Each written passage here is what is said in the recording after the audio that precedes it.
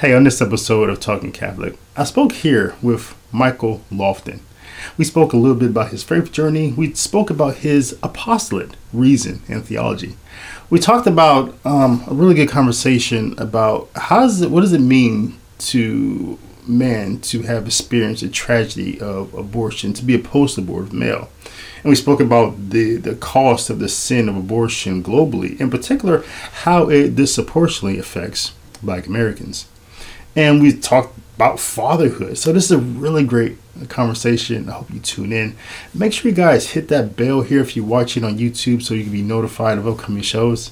And I will begin right after the 8-second introduction. I'll see you on the other side.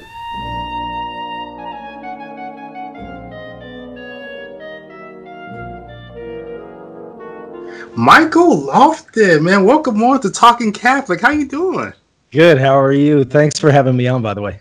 Yeah, I'm glad we finally got together. I know we talked about this in the past, maybe doing something together. So I'm glad they would get you on the show. Yeah. Yeah, me too. I've been looking forward to it. Yeah. And so I know some of my audience already knows you, but one way that a lot of them may have encountered you, I guess maybe two ways. When I was getting ready for the show, so I was stalking you on the Google, right?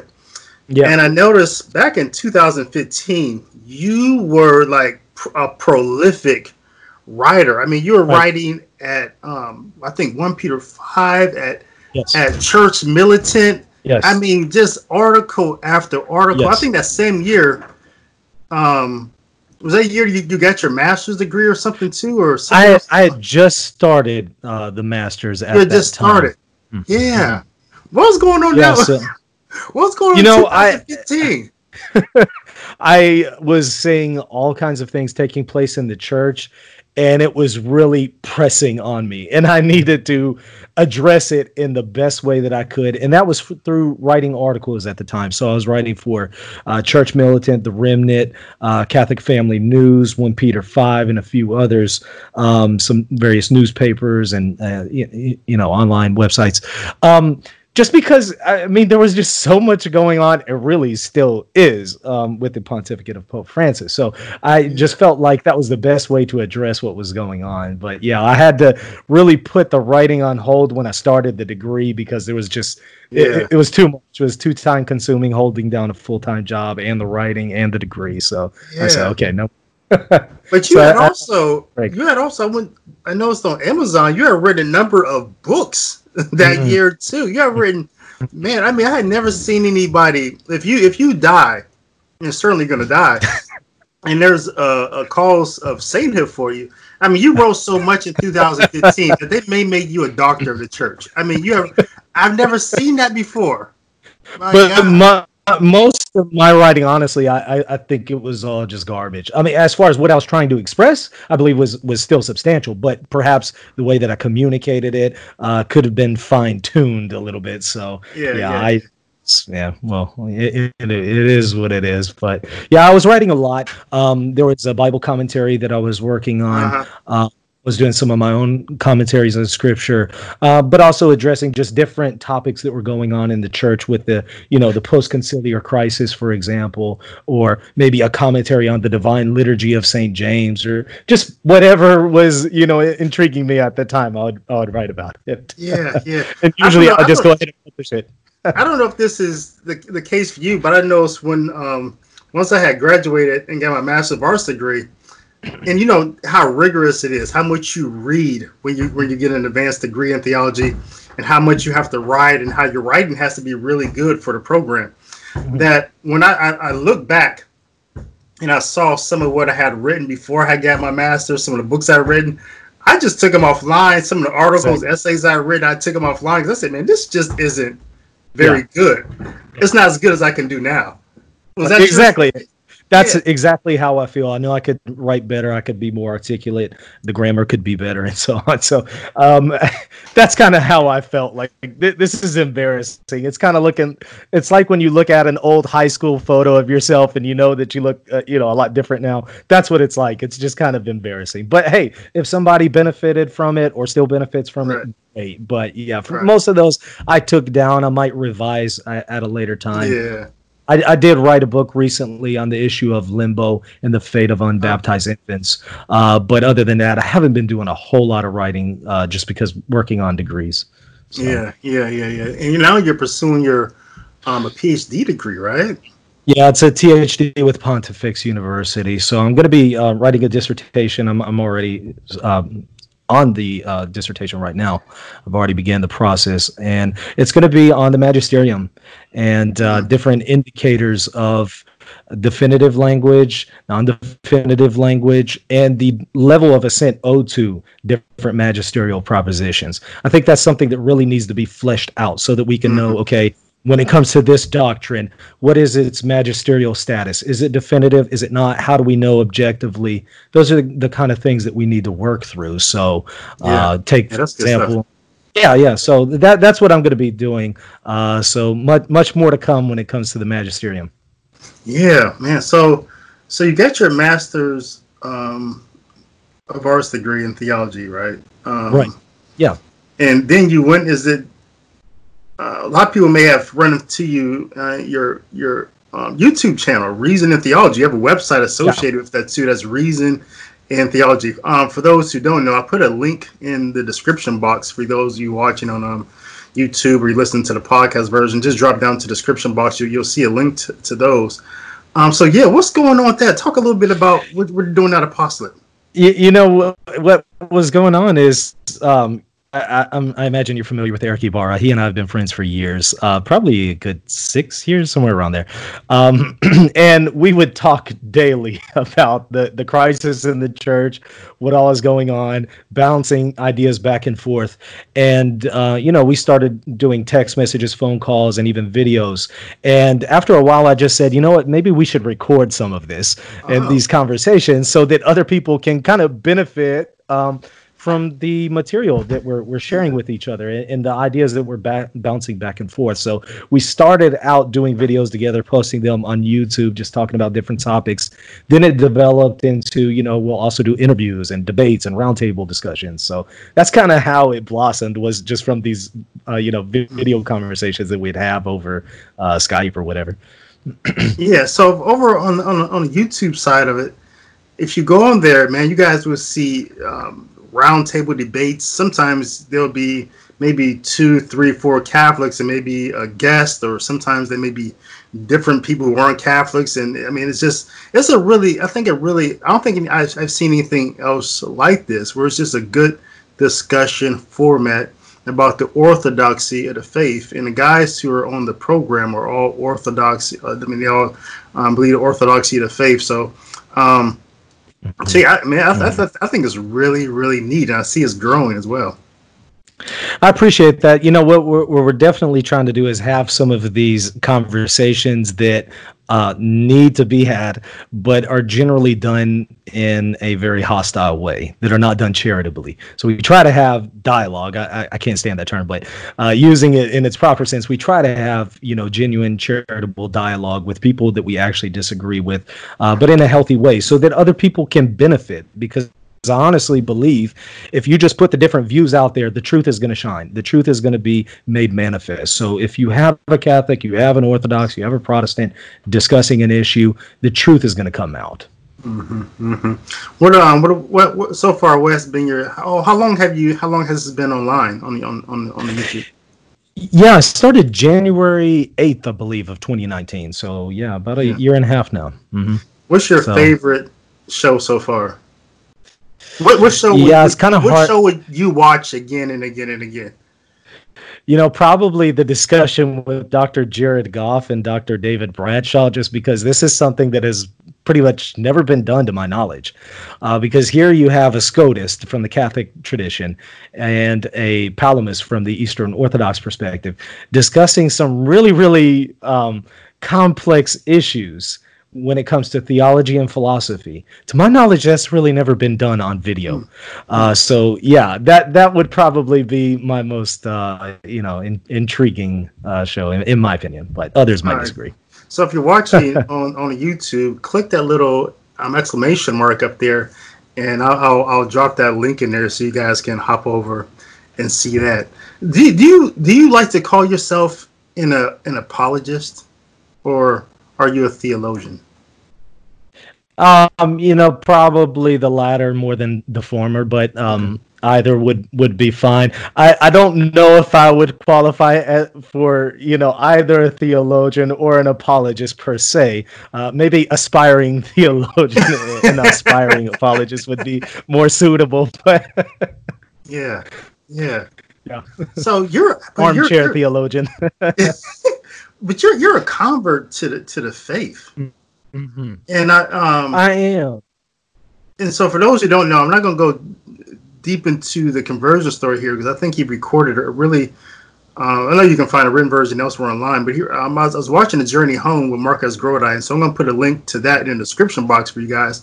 So click on that after the show if you want to hear more about Michael's Lofton's conversion story. But I want to just jump in right at the point because you and I we share a number of things in common. I'm finding out more about as I get to know you that Yeah. um, both of this share this that we both were in a period of darkness in our life, Yeah. Yeah. um, where we thought about ending it all. Yeah. And it was that moment, that precipice, that was a moment of conversion for you, right? Oh Talk a yeah. little bit Absolutely. about that. Yeah, that was a big part of my life. I was 22 years old, living in New York City. Went through all kinds of stuff in 22 years, but the person that I was with at that time had an abortion against my will. I wanted to have the child. She decided to have an abortion. This was my first child, also, so it hit me really hard. So kind of coming on the heels of a lot of things that I had already been through with that blow, it just was devastating to me. And I honestly just didn't want to move forward anymore. And I remember just kind of praying at that time. And I wasn't living, a Christian life. I wasn't practicing the faith or anything. I wasn't very serious about it.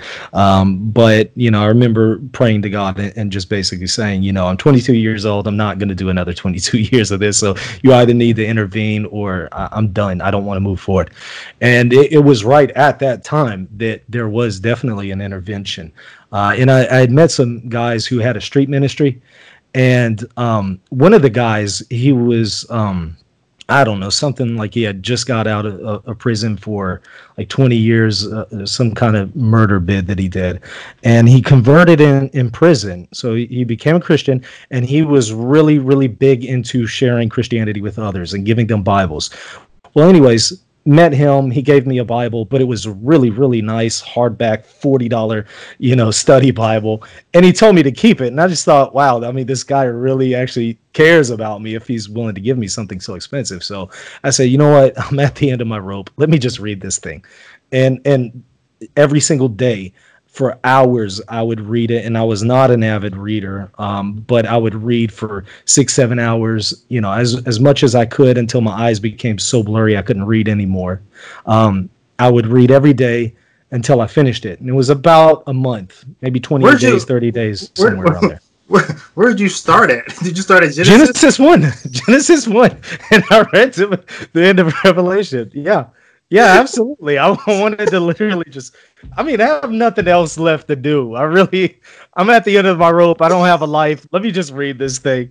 So I read it. I'd go to work and read, in between my breaks and everything on the bus home, I would read. And yeah, I made my way through the Bible in just a little under a month. And I can tell you, there wasn't just one particular moment, but it was in that time that my life really just changed. And I remember when I was done reading it, I just thought, wow, I've never read anything like this. It profoundly changed me. I wanted to follow God. I wanted to take him seriously. I wanted to obey his commands. I wanted to tell others about God and about this experience that I had. So it's very, very much an experiential conversion. So that's kind of what got me into taking the faith seriously, was that whole situation. Mm-hmm. Yeah. Yeah. And yeah, man, that's another thing I didn't know you and I had in common, because I also had a similar experience with abortion. Yeah. And it didn't turn me to God or anything, but at the moment I was probably the angriest I'd ever been in my entire life. Yeah. Because I felt I felt she had taken. And this is the woman I eventually married outside the church when I was young, but Yeah. I felt that she had taken something from me that she didn't have the right to take.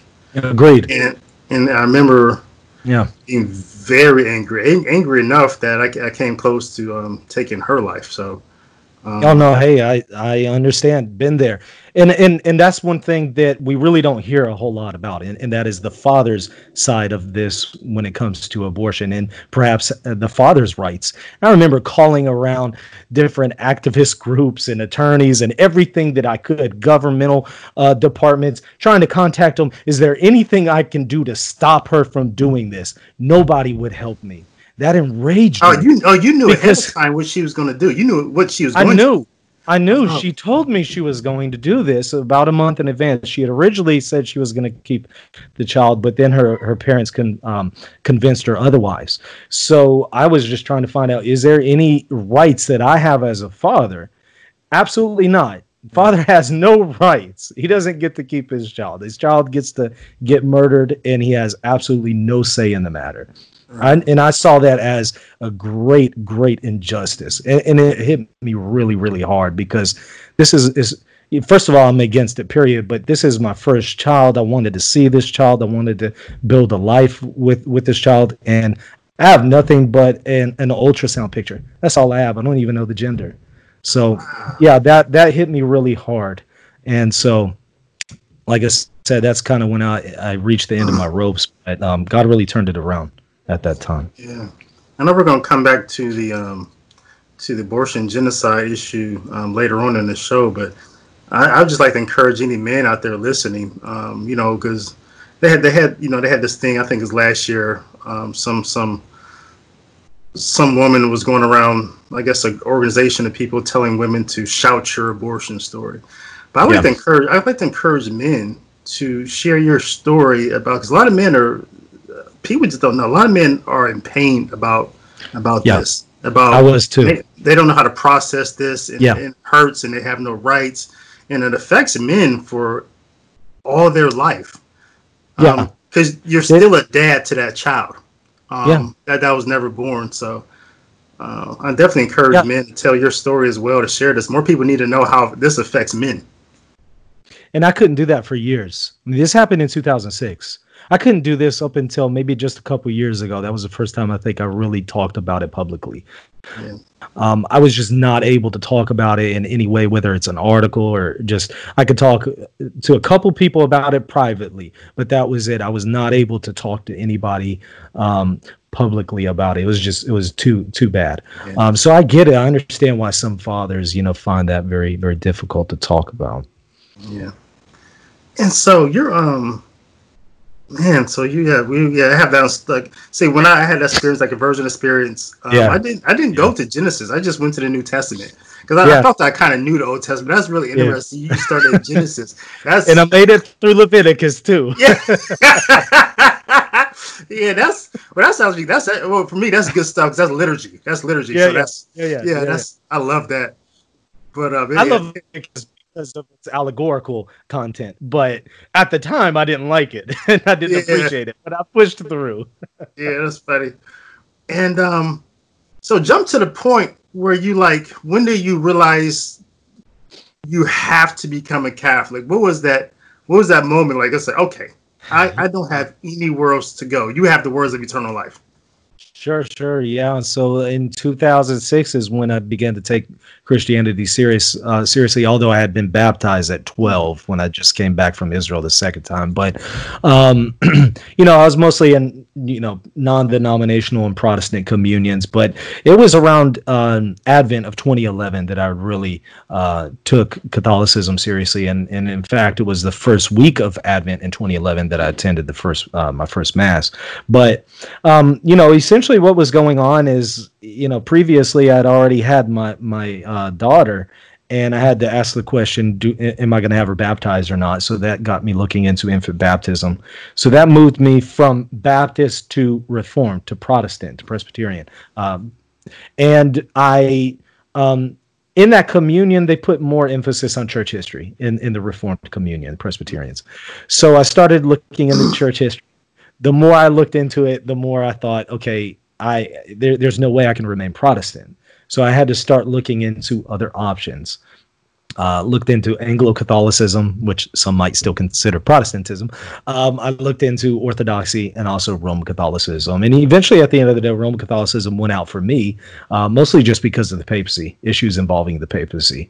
That was kind of the deciding factor for me, because I thought, wow, I mean, I really like the Orthodox Church in many ways. And in some ways, it's a lot easier to transition from Protestantism to Orthodoxy than to Catholicism, just because there's so many stereotypes that you have to break through with Catholicism, and so many doctrines that you have to work through, especially coming from the Reformed perspective, because they're always harping against the Catholic Church. So there's more work to do. But at the end of the day, I have to ask the question, okay, where is the truth? And between them, I decided Catholicism, mostly because of the matter of the papacy. So when I became convinced of the papacy, I realized, okay, I can no longer remain outside of this communion, because if this is true, if Christ really did divinely establish the papacy, if this is where the fullness of the church is, and I know that, then there's no salvation outside of it, then I have to convert. So that was kind of the moment for me, 2011, late 2011. Yeah. Yeah, that's okay. Okay. And so it's like you got really deep in history, I see. But as someone in the Reformed tradition, I noticed this from some, good friend of mine in that tradition. He's a Calvinist. I think he had tulip tattooed on his back or something. But and I had a couple good friends that was in that tradition, and I noticed that when it comes to church history, they're very much, it's St. Paul and this St. Augustine, as they call him, right? Yeah. St. Augustine. Yeah. But they don't connect St. Augustine with the Catholic Church, really. Right. Were you that same way? Were you familiar with Augustine? Oh, yeah. Okay. Yeah. For a while I was there, but I continued to read Augustine. I also continued to read other church fathers, the Ante-Nicene fathers, Apostolic fathers, and just saw a major, just saw a lot of discontinuity. But yeah, Augustine was a big deal for me, because I would read his anti-Pelagian works, or some of his anti-Donatist works. But especially I was mostly concerned about the anti-Pelagian, because it had to do with the issue of predestination that Calvinists were really big in. And so, but I would look through this and just think, wow, he really doesn't seem to be maintaining the Reformed view of regeneration. He doesn't seem to maintain the Reformed view of the perseverance of the saints, or of just salvation in general, and especially justification. When I got into his work on faith and works, that was kind of a deal breaker for me, because I saw him explicitly denying what seemed to be the Protestant understanding of justification. So at that point I said, okay, clearly Augustine is not our man. So yeah, you have to be. It's funny because you have to be really picky and choosy about what you're going to take from Augustine, what you're not, and then it all falls apart. You can make arguments about, well, he believed this at this time at different phases of his life, but it really just falls apart. It's illogical, and yeah, I think they do the same thing with St. Paul, right? They pick and choose what they want to believe, how they want to interpret it. It's of course, though they would not think that, but yeah, I would say so, because I find some things in Paul when it comes to justification that I could not reconcile with the Reformed understanding. Maybe that was my own inability and limitations, but it just seemed like that wasn't the case, because here you have these other saints throughout history who seem to have the same inabilities then. So I'm in good company, I think. Yeah. What was, did you really struggle with one aspect or another of Catholic theology? What were some of your struggles coming into the church? Sure. Yeah, no, I did, especially the Marian doctrines. That was big for me. Icons was a big deal for me for quite a while. Prayers to the saints, but then the last one to go was the Marian issues. So those are the ones that I really struggle with. So I get it. I understand why whenever I'm speaking to a Protestant and they have this impression that idolatry is taking place in Catholicism or in Orthodoxy by extension, I totally understand because I've been there, but there were a lot of things that I had to work through theologically and in church history to kind of, see otherwise. And there were also just some misunderstandings that I had, especially about Mary, that I had to work through. So, yeah. Yeah, I mean, did you struggle with like some of the fallible pronouncements with Mary, like the Assumption or perpetual virginity or anything like that, or was it just maybe terms like co-mediatrix, or what in particular? What was it about? The Assumption was a big deal, and also terms like co-mediatrix was a problem for me. The Assumption, because I did not see it in Scripture, although I can make a case for it implicitly and allegorically in Scripture.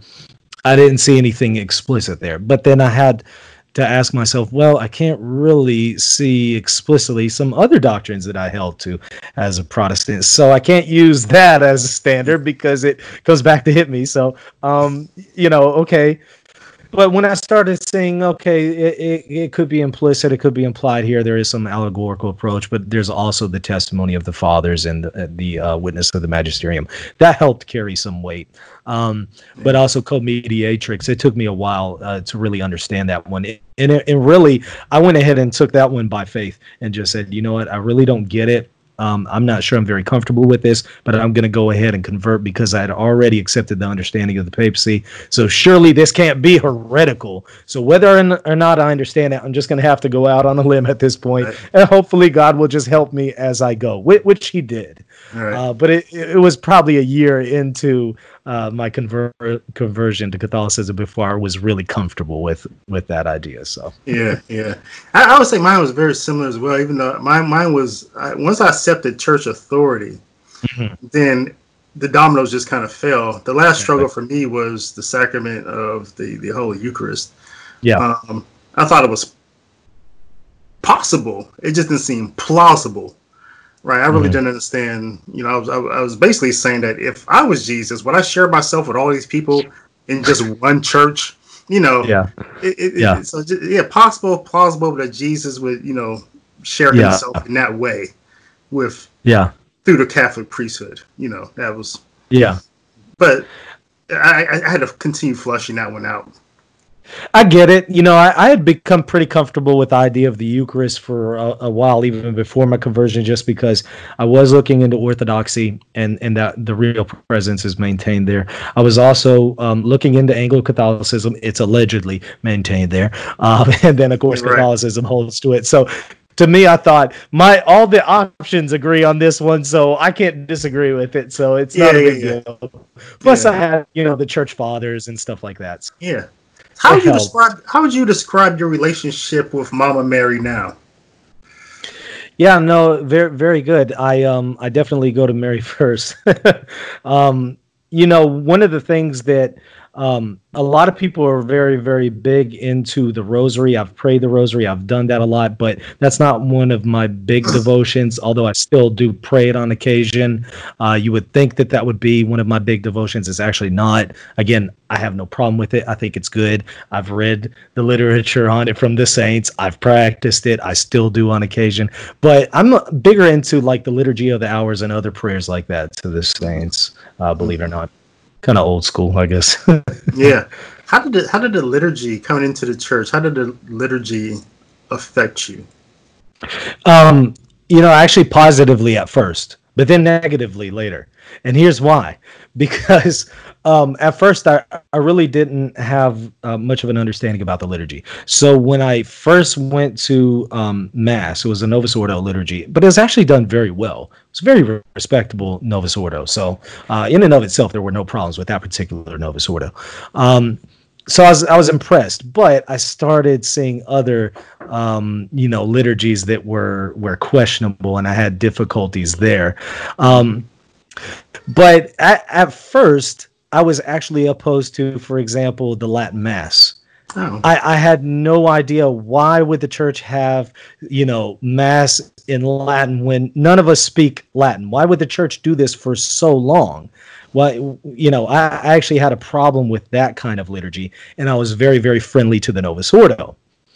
But as time went on, I started seeing some benefits to the Latin Mass, so I started growing closer to that, and then shying away from the Novus Ordo because of all the liturgical abuses. Mm. And now I kind of have a middle position. I understand that we needed some of the reforms that came in the post-conciliar era. And I don't think that Vatican II had any major issues with Sacrosanctum Concilium and the reform of the liturgy. It's mostly abuses that we see today that's the problem. And I'm not huge into the Latin Mass either, because I think that some things in the Latin Mass, although beautiful and great, some things did need to be reformed.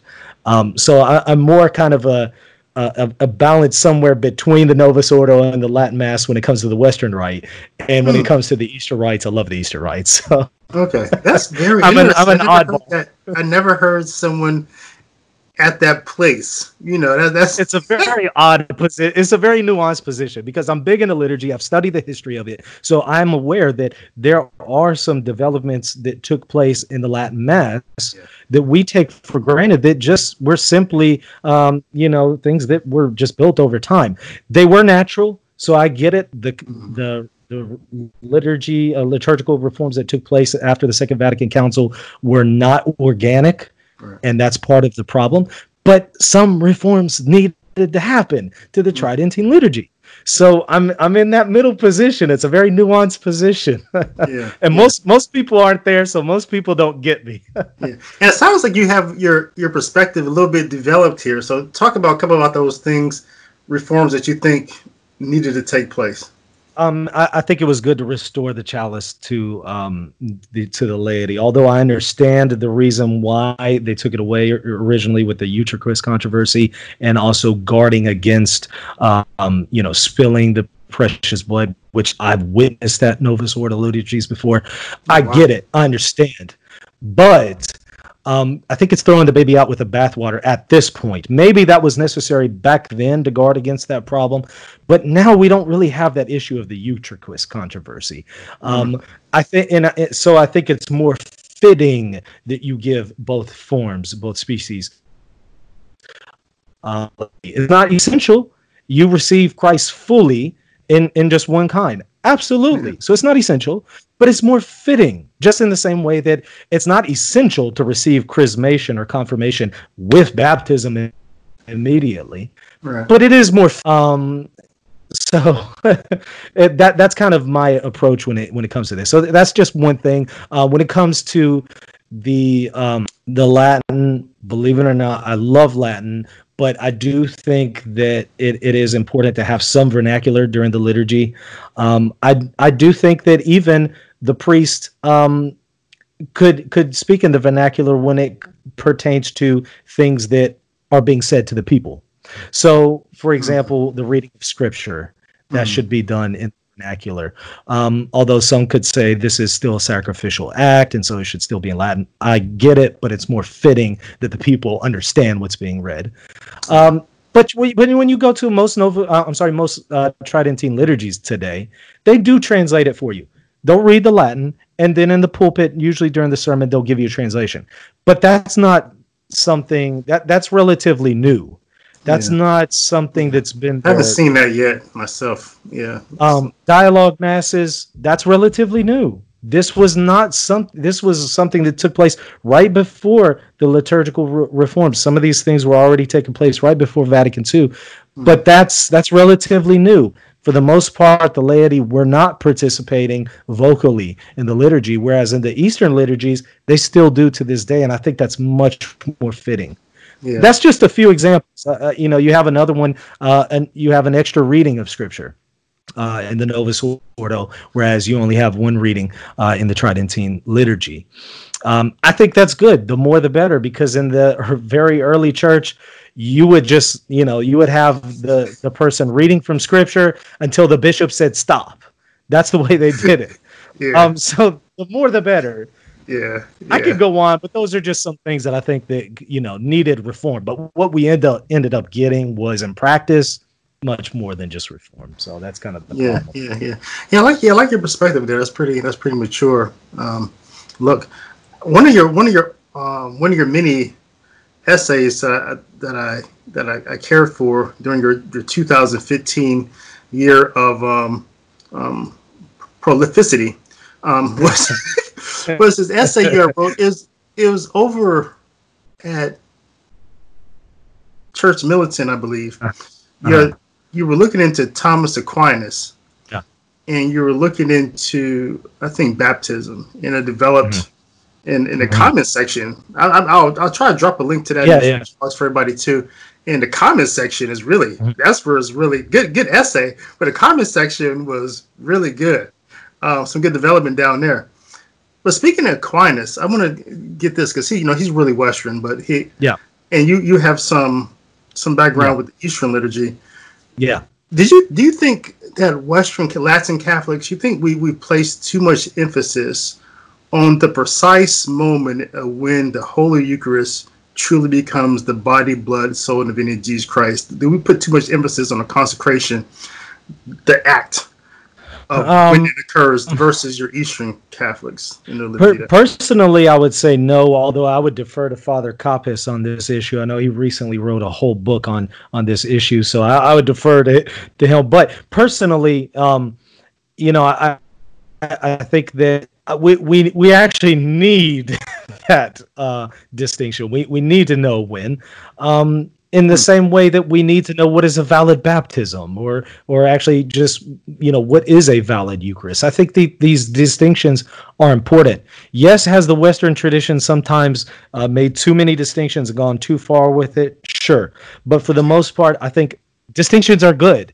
Kind of quoting Maximus with his dialogue there with Pyrrhus. I mean, he talks about ambiguity Hmm. is a problem. You need nuance. You need Yeah. distinction. So I don't have a problem with it.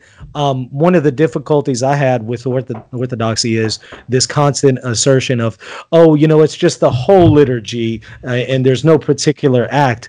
That's a problem for me because it seems like quite a few of the fathers actually did isolate that moment of consecration to the words of institution. So they Hmm. didn't seem to have that perspective. So that was, somewhat of a difficulty for me. So I don't have a problem with the Western tradition defining things like that. Yeah. Maybe Yeah. I'm wrong. Yeah. I think sometimes we can get too persnickety, too Yeah. into the minutia, but I think we're closer than And I tell a lot of people, if I felt more comfortable after the liturgy was over, if after the Byzantine rite was over, there are people afterwards that were speaking English, kind of made me feel part of the community. I would have been Byzantine a long time ago. It just Yeah. doesn't. It doesn't. I don't feel like Yeah. I belong part into the community Yeah. afterwards. That's just a personal issue. Sure. But Sure. Sure. I want to transition a little bit here, because I know you have children. You have boys and girls, or Mm-hmm. One girl, two boys. Yeah. yeah, So, and I know that your children have, I guess you say, mixed heritage. I don't know what we would call right. it, mixed Yeah. race. Yeah. Um, Yeah. So, sure. My first two, my first son and then my daughter, were from a previous marriage. Long story short, she ended up deciding to divorce, but we had two children, and they're 7 and 9 now, but they are of a mixed heritage. Obviously, I'm white, so they're part white, but they're also part Hispanic and part black because their mother is half black, half Hispanic. Um, so they're mixed, and then my 2-year-old from my fiance is he's half black and half white. She's from Costa Rica, so she's Afro-Caribbean. So ethnically, genetically, she's black, but culturally, she has some Hispanic culture there. So she speaks Spanish fluently.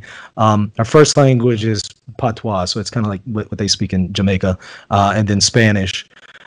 So and then English is her third language. So then my other son has those backgrounds as well. He's mm, Hispanic, he's black, and he's white.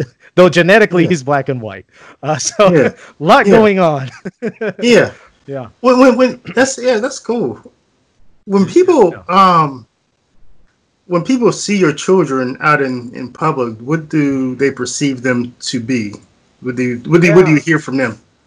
Yeah, I mean, everybody always knows that they're mixed. Like if Okay. I maybe just show a picture of my kids to somebody, and they have no idea about their mother, they know clearly. Oh yeah, they're mixed.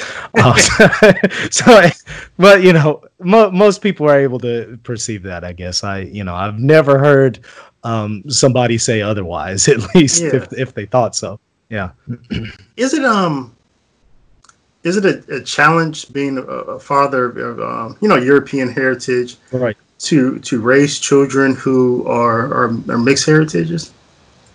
Yeah, honestly, no, not insofar as I've experienced. I'm sure others have different experiences, but from what I've experienced, no. But you would think otherwise because I live in Louisiana. I'm in the South, so you would think there would be a lot of racial problems, but actually, never had any issues. Now I've had a few people talk behind my back about it, but no actual real issues.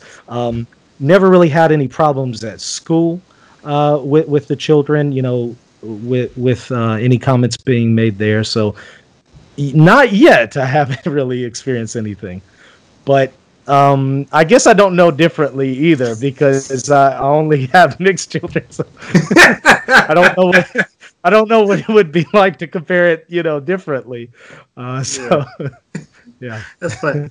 I was listening to this whole thing that's been going on. We'll touch on that with the police brutality hmm issues, and that's a whole topic in itself. But some black parents feel as if though, and I personally, I have all daughters, and yeah, even in the young men I mentored, I've I never felt compelled to have this conversation, but some Black Americans feel like they have to have this conversation with Black hmm boys that hmm about the police, hmm about hmm when if they pull you over, be right, respectful in right. this whole thing.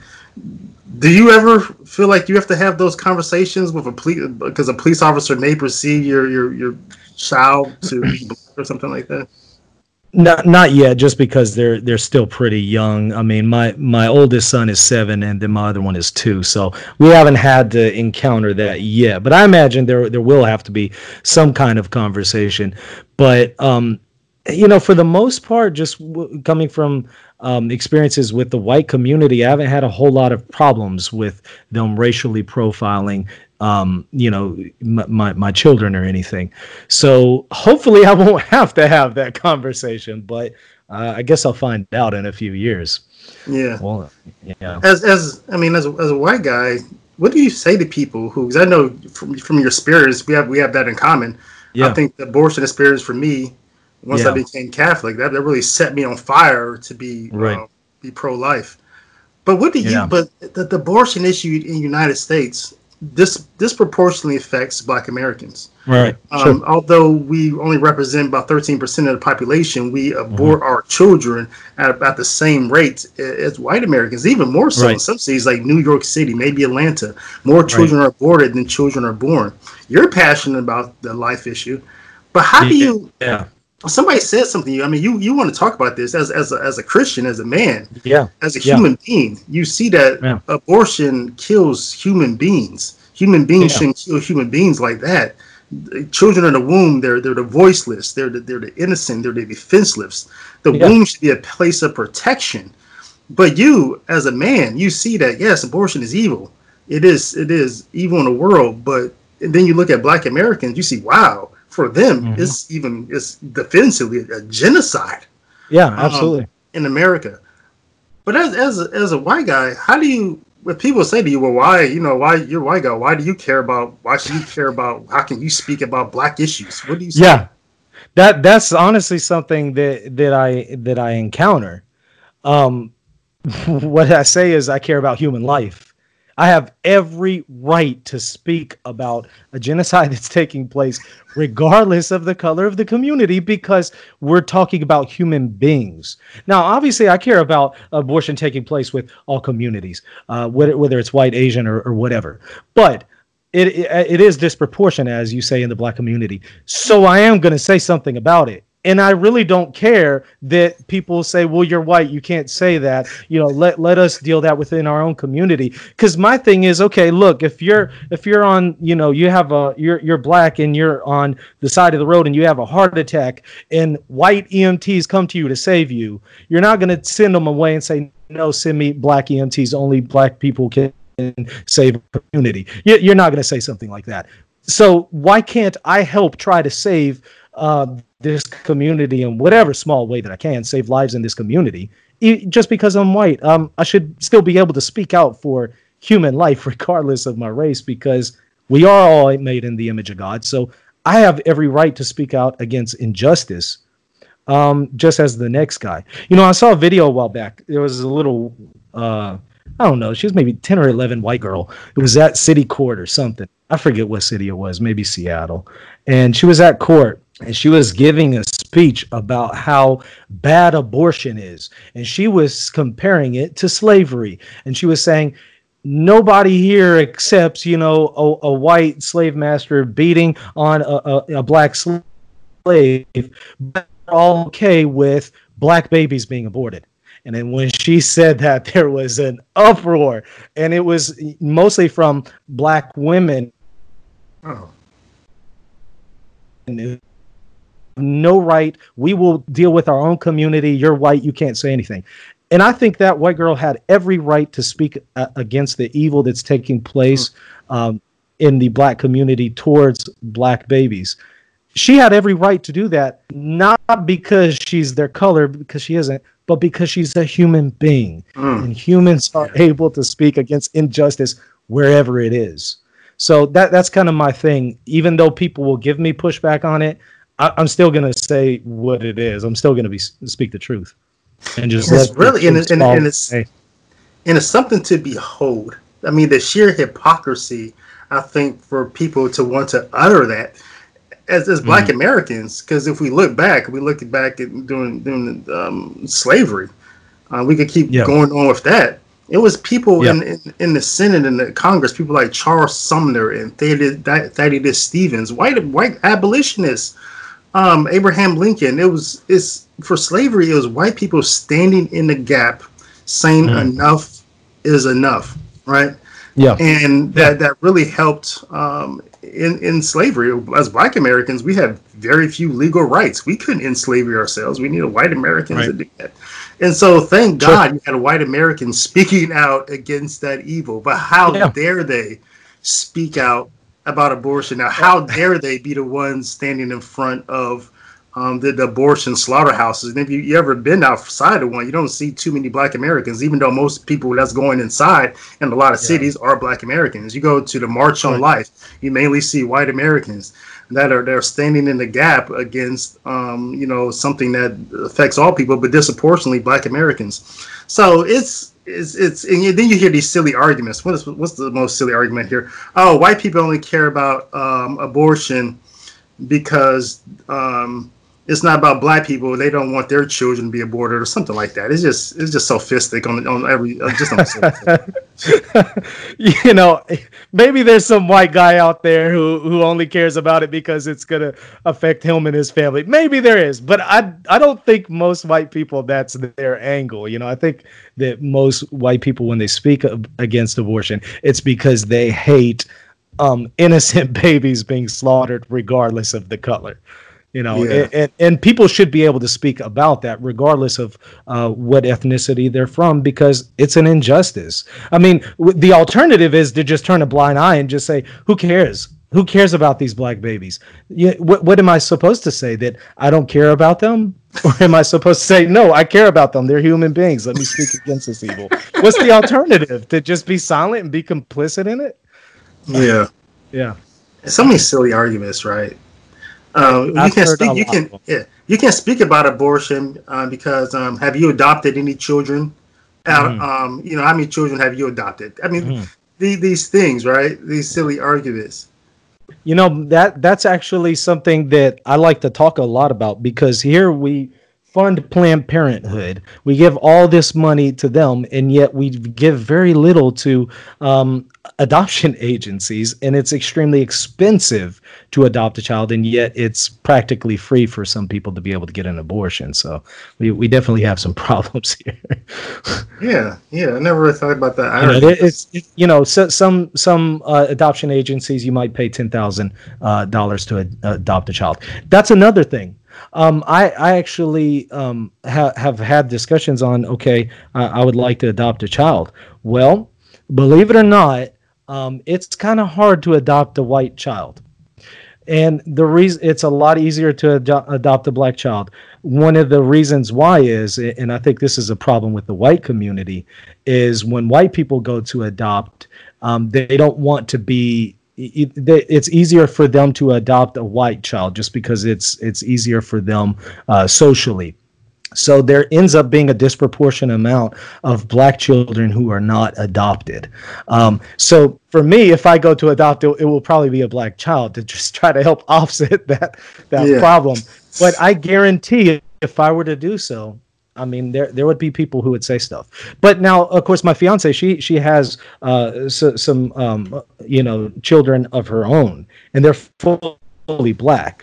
You might see me at Walmart with, several, fully black children and then several mixed children. And so you might already see that anyway. And, I imagine some people are saying things behind my back, but yeah, it is what it is. I don't know if they'll say things behind your back, but just as a human, sometimes even if it's any type of race, if I see something that looks, incongruent, it's like, oh, that's interesting. And I think about it for a second, like, huh.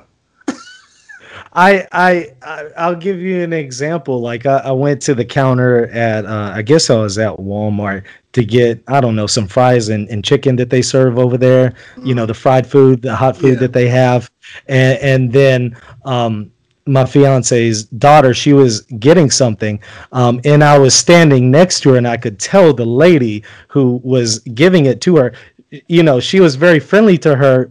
But she looked at me weird, like, why are you standing next to this black girl? And then she realized that she's with me. She's part of my family. Oh. And she felt really embarrassed. So sometimes I get stereotyped like that. Oh, man, that's something. Yeah.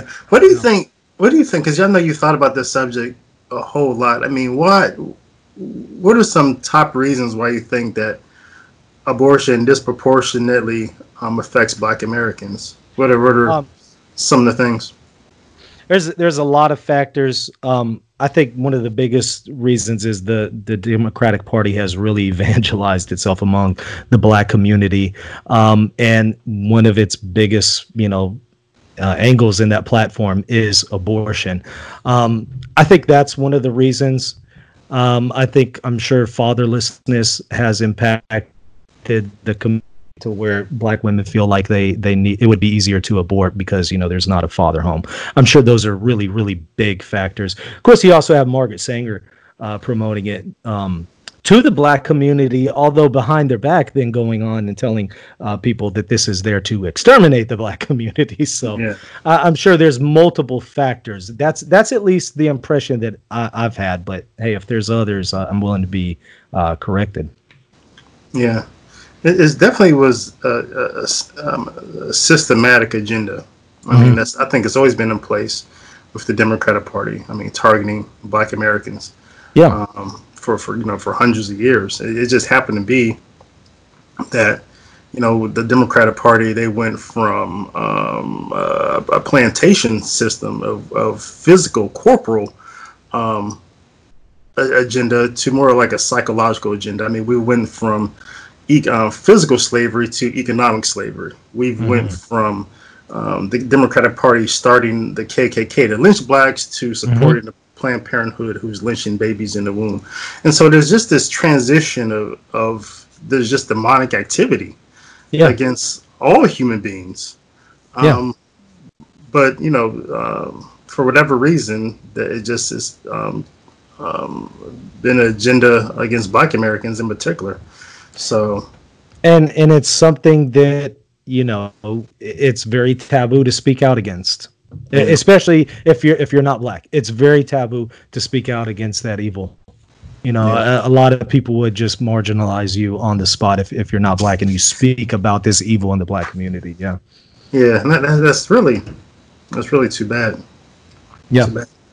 So as a representative of the Black American Committee, I hereby give Michael Lofton here permission to speak on black issues anywhere he chooses to, because he's speaking as a human being, as a Christian about these issues. So I'll definitely submit that motion at the next conference. Right. But, yeah, go ahead. But I'm just saying, I'm really actually not invited because I'm a conservative and I'm Catholic. I'm not actually black myself. Even according to Joe Biden, I'm not black because I'm not going to vote for him. So, and so that's the thing, and that's something that I've noticed a lot as well. Is blacks are marginalized in the black community when they begin to speak about these things. They're called Oreos and all kinds of stuff. I've seen both sides of. Obviously spent a lot of time around the black community and also around the white community. I've seen trends in both, but that's one that I've noticed, that anytime you have a black male or a female speak against some of these things, they're immediately called racial slurs. Yeah. Man, Mike, I gotta have you back on, man. We're just barely touching on a lot of these things, man. But there's a lot. Yeah. We gotta get together again. But so people can pretty much, how can they find you online other than Google stalking you like me? Sure. Yeah, I'm on Facebook, so just type in Michael Lofton. So I'm on there. Google the Gmail is reasonandtheology@gmail.com. So you can contact me there, or go to reasonandtheology.com and go to the contact us page, and that'll get to me. So any of the above. All right. And we're at the end of the show. So as people who watch this podcast know, this is where I like to ask my guest 5 questions, 5 answers. So we're going to see if we can find out more about you. I'll do my best. All right. So what was the last thing you cooked on the grill? I actually grilled 2 days ago. I made ribs. I made steak and ribs and some boudin. I don't know if some of the viewers know. That's Cajun, was it red or was it? I know because I spent some time down there. No, it was more kind of the light brown boudin. Okay. It has all kinds of stuff stuffed in it, but no, I like boudin, but no, I made mostly ribs and steak and just a couple of those on the side. You smoked them or just straight grill fire? Straight grill. Yeah, no, I don't have a smoker, so I just made them on the grill. That was 2 nights ago. I'm still eating grilled ribs. In fact, from that, yeah. All right, number 2. What is your favorite YouTube channel? You get on your computer, you go to YouTube. What channel do you kind of like check first in the morning or whatever? You're gonna laugh, probably, but actually James White's Alpha and Omega Ministries, which is a Protestant one, so it's not necessarily recommended because he's actually pretty anti-Catholic in some ways, but I find him really entertaining on other areas like textual criticism and other apologetic issues. But there's all kinds of problems surrounding James White when it comes to, so I'm not necessarily recommending him, but I find him the most interesting when it comes to certain topics. So believe it or not, James White's. Wow, I did not expect. I'll probably get shot for saying that. I did not expect to hear that. Wow. Yeah. That is something. All right. Number 3. Who is the dead person that you would love to debate? I mean, they're able to come back from the dead just for this one debate with you. Who do you bring back? Yeah, probably Martin Luther. Wow, you go head to head with the Luther, huh? I like, I studied his debate at Leipzig with John Eck, and I think that there was a lot of problems there, and so that would be interesting if I could debate him, but that ain't gonna happen. But probably Martin Luther. If you could nail him down and make him less shifty, that would be awesome. Yeah, no, I'd go straight for what Eck did, and that is the canon. I would go for the canon and justification, but especially just go immediately to the canon and then sola scriptura and then maybe justification. Because I don't think that he would. I don't, from what I've seen from Luther, I don't think he had anything reasonable to offer when it comes to the canon of Scripture, and I think that is a death blow for him. Interesting. Okay, so I don't know how you're going to answer this question, because this first person, he spent some time down there in Louisiana. All right. So who do you pick? You're starting a basketball team. Both of these men are in their prime. Yeah. Who do you take? Do you take Shaquille O'Neal or do you take Tim Duncan? Shaquille. Yeah. I mean, I think by stats, isn't he just better off overall just by stats than Tim Duncan? Tim has more rings and he has more durability. Yeah, but I mean, just overall, all things considered, doesn't Shaquille have more to offer? I mean, at the end of the day, I haven't checked the stats, but I would think Shaquille, would win that one. So I would definitely take Shaq. Okay. And the fifth question, you have 3 options for a superpower. I want to know which one you would take and why. The first option is invisibility. Second one is flight. The third one is immortality. Yeah, I definitely wouldn't want the last one. Really? No, I'm joking. I would let me rephrase that. I wouldn't want that with a with a fallen body. Let me put it that way. With a glorified body, I wouldn't have a problem with it. But with a fallen, post-lapsarian body, I don't know if I would want an. See, ladies and gentlemen who are watching this show, this man Michael Lofton denies that he's a theologian. Did you hear the way he answered that question? No one can answer the question that way, but a theologian. But okay, I would say flight, just because I love, anytime I've been on the airplane, I love seeing how everything is above ground. I wish I could. Sometimes I have dreams about it, that I actually have the power of flight. So I would probably go with that one over invisibility. Wow. There would be too many bad things that we could do with invisibility. So that one needs to be scratched out as well. We need to go with the power of flight. Yeah. Not to be a hack psychologist, but I have a lot of experience with this. If a person is dreaming about flying, there's something in your life that you want to be free from. We'll talk about that in the next show. Sure. Let's do it. I'm going to put you on my couch. And we're gonna do it. You Sigmund Freud me. That would be fun. Yeah. Michael Lofton, thanks for coming on Talking Catholic, man. Yeah. Hey, thanks for having me on. Anytime.